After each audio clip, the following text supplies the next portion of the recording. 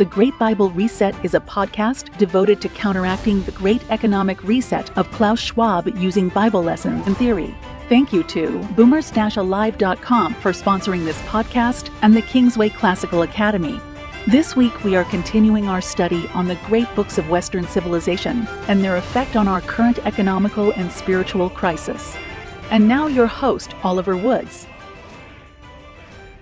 Well, welcome everybody. You are at greatbiblereset.com, where we're exploring the question of what is God's great controversy with America and indeed the whole world.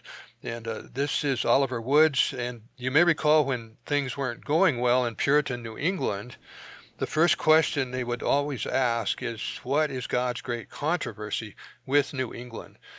And then they would pray and fast, and the pastors would preach, and things would get better. So, things are certainly not going well in America today, as everybody knows. So we want to, talk about Klaus Schwab's Great Reset into tyranny versus God's great Bible reset into liberty under law. And where are we with all of that today? And, I haven't been in every church in America, and nobody has, but why is it we never seem to hear anything about this, or not much about it, about the need for a national covenant renewal with God? And so today we've got as our special guest Reverend Dr. Paul Michael Raymond to discuss this and help us get some insight on this question and how he's seeing a gradual manifestation of just such a biblical covenant in Appomattox, Virginia. So, my opinion is that Pastor Raymond is one of our premier pastors in America in his ability to relate the Scripture to not only our individual lives, but to our public life as well. So maybe you can tell us a little bit more briefly about your ministry, Pastor Raymond, both in Appomattox and in Africa as well, right?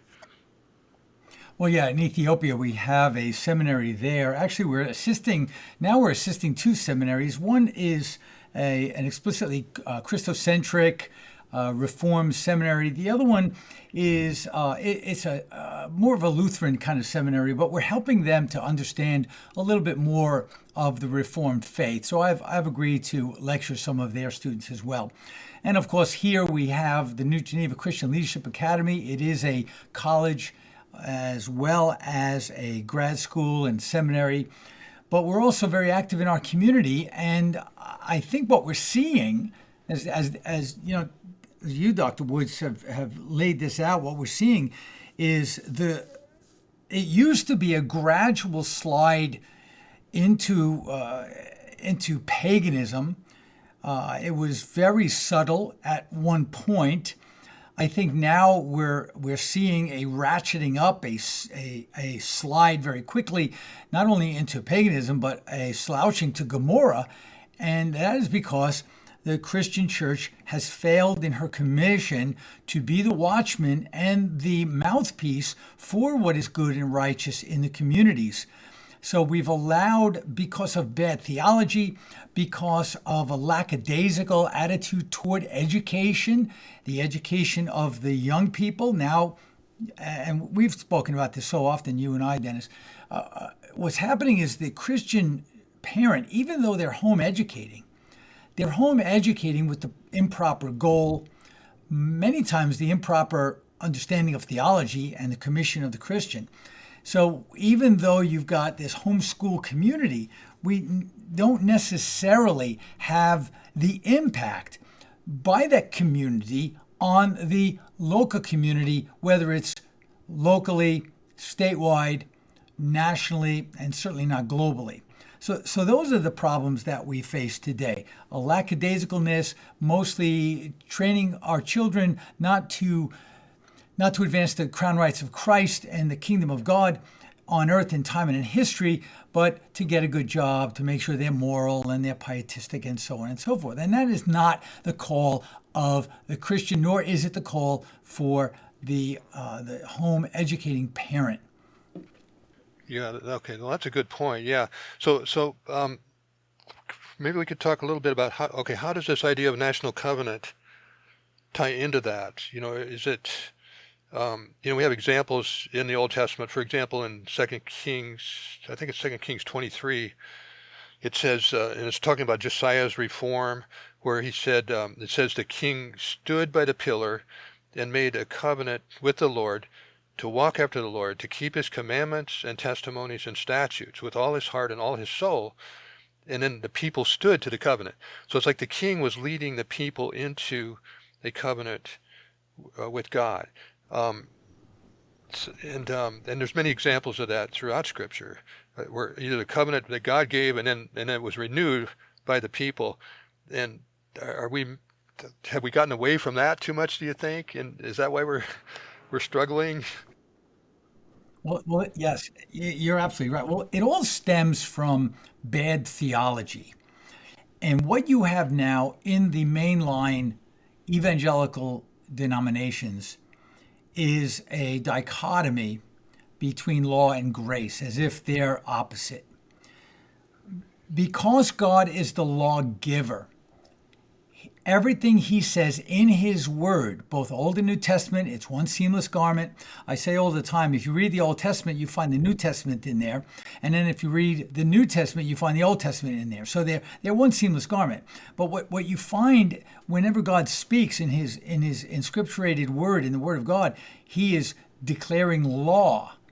And it is that construct, the divine law by the lawgiver, that construct which governments, not only churches, but governments, not only families, but governments, nations. Remember what Christ said in Matthew 28, that he wanted us to go out and disciple nations, which implies a national covenant responsibility, a covenantal responsibility.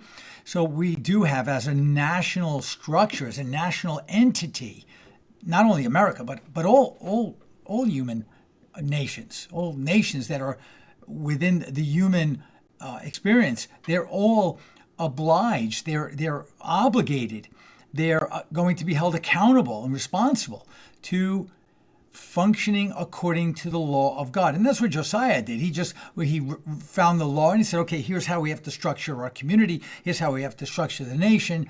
And that has never changed.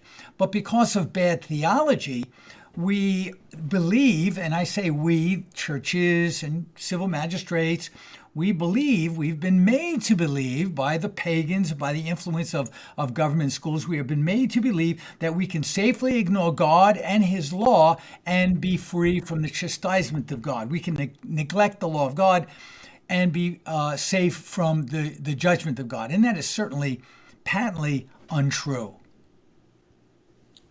Yeah, that's a good point. I've heard just recently, or I hear a lot of times, people will say, or even pastors and leaders, Christian leaders will say, the U.S. Constitution, they'll point to the structural aspects of the Constitution, like the federalism and the division of power, both vertically and horizontally. And then they'll say, well, these things are found in Scripture, which I think is probably true. But then they say that, well, that's good enough, And in fact, I heard an illustration recently that one pastor said, if a Martian came to Earth and read the U.S. Constitution and observed our way of government, he would think, wow, what a wonderful, how thinly the authority is spread over all these different things. And then this is the most conservative document we've ever seen, in history or recent history or things like that, and they ignore, I think, the Constitution seems to have this Republican skeleton, but then it's like it has a democratic heart. When you look at the preamble, you look at aspects of Article 6 and so forth. Any thoughts on that? That distinction? Are we settling for less than we should be settling for? Well, the Constitution is not a divine document, and a lot of people will say, "Oh, yeah, it's divine," and it's not. It's not. The Scriptures are divine; they're inspired, not the Constitution. So the Constitution doesn't go far enough, and where it errs from Holy Scripture, that's where we need to make the changes. Now, are there good points to the Constitution? Yes. In King's Way, Great Books course, the entire course, the way I teach that is, I I don't want to just destroy every single individual that we study in the King's Way Great Books courses. But for the most part, they always fall at that same point. The natural law theorist always goes astray because they're not using the revelation of God, they're using the reason of man. And I think that's what we need to discuss. Because once you use the reason of man, which is fallen and fallible, and it is very easily manipulated in the wrong way, then we can get off the mark. We have to go back to the law of God. Now, here's the rub. And this is a rub, and I get this question all the time. It's never a matter of law or no law, or constitution and no constitution. It's always whose constitution, whose law, whose covenant. Okay, so we want to make sure that we have God as our foundational structure for all law and jurisprudence. He defines what is right. He defines what is wrong, what is good, what is evil, what is light, what is darkness. He alone is the one who defines that. When we depart from that and then place man as the arbiter of right and wrong, that's the slippery slope whereby America has fallen. And that's why we're in the mess we're in. And if you don't know we're in the mess, that we're in such a mess, the mess is beyond what anyone, even myself, as I uncover more wretchedness, wickedness, debauchery, and perversion in the fabric of our nation and in the minds of the people of our nation, I'm astounded. So we don't even know how bad it is. We know why it's bad. We just don't know how bad it is. So we have to remember, man is always, naturally speaking, in rebellion against God because he wants to be God. So in order to be God, he has to manufacture reality according to his own mind. And that's where we go astray. So the Constitution hasn't gone far enough. We certainly need to rethink it and bring in the law of God into the mix. The problem I think that we all face, and what people always come back to me with, is, well, how do we apply it? These are antiquated means of restoration. How do we apply that to a modern day? And that's a discussion we need to take. We need not to be afraid, because God, I believe, will guide us in how to apply certain laws of Scripture, which are all, of course, we always legislate morality. That's what law is the legislation of morality. And then find out, how do we apply it to the modern world that we live in? And that's what we should be teaching our children. How to apply the Word of God to every aspect of reality according to the dictates of Scripture. Yeah, I think we, there's a lot of discussion about the, Christian nationalism recently, and a recent best-selling book by a Christian author, and he makes that. It seems like he makes that mistake in the beginning, in the introduction, where he says, "I'm laying a foundation of political theory on which a edifice of political theology can then be built." And it seems like I think that's what you're talking about. It's almost, it should be the other way around. But there is a lot of history, American Christian history authors out there saying, if we can just get back to the original intent of the U.S. Constitution, then God will be happy, and we will be happy, and everything will be like it used to be. So, what's your? Well, I'll say this. Yeah, well, I'll say this. We'll be happier, but in the future, we're going to be in the same place that we are today. Okay. So, will we be happier? Yeah. But will we be able to maintain our happiness? And the answer is no, because we haven't been able to anyway. So the Constitution is not the silver bullet. Could it be a help? Well, certainly it could be a help, but it's the Word of God that's going to get us back on the right track. Because only by the Word of God, only by following God's Word, will we be blessed. And unless we follow the Word of God, we should never expect God to bless us, because we're following the dictates of man. And when it departs from the Word of God, that's where the rub comes into play. Yeah. And how about this? Let's get into just a little bit on this religious test oath idea. Interesting to note that about a year prior to the Constitutional Convention, Jefferson and Madison met together and drafted a document known as the Virginia Statute of Religious Liberty. And in it, they make certain, well, one statement that stands out to me is a man's opinions about religion have no more to do with his qualification for public office than his opinions about geometry or any other science.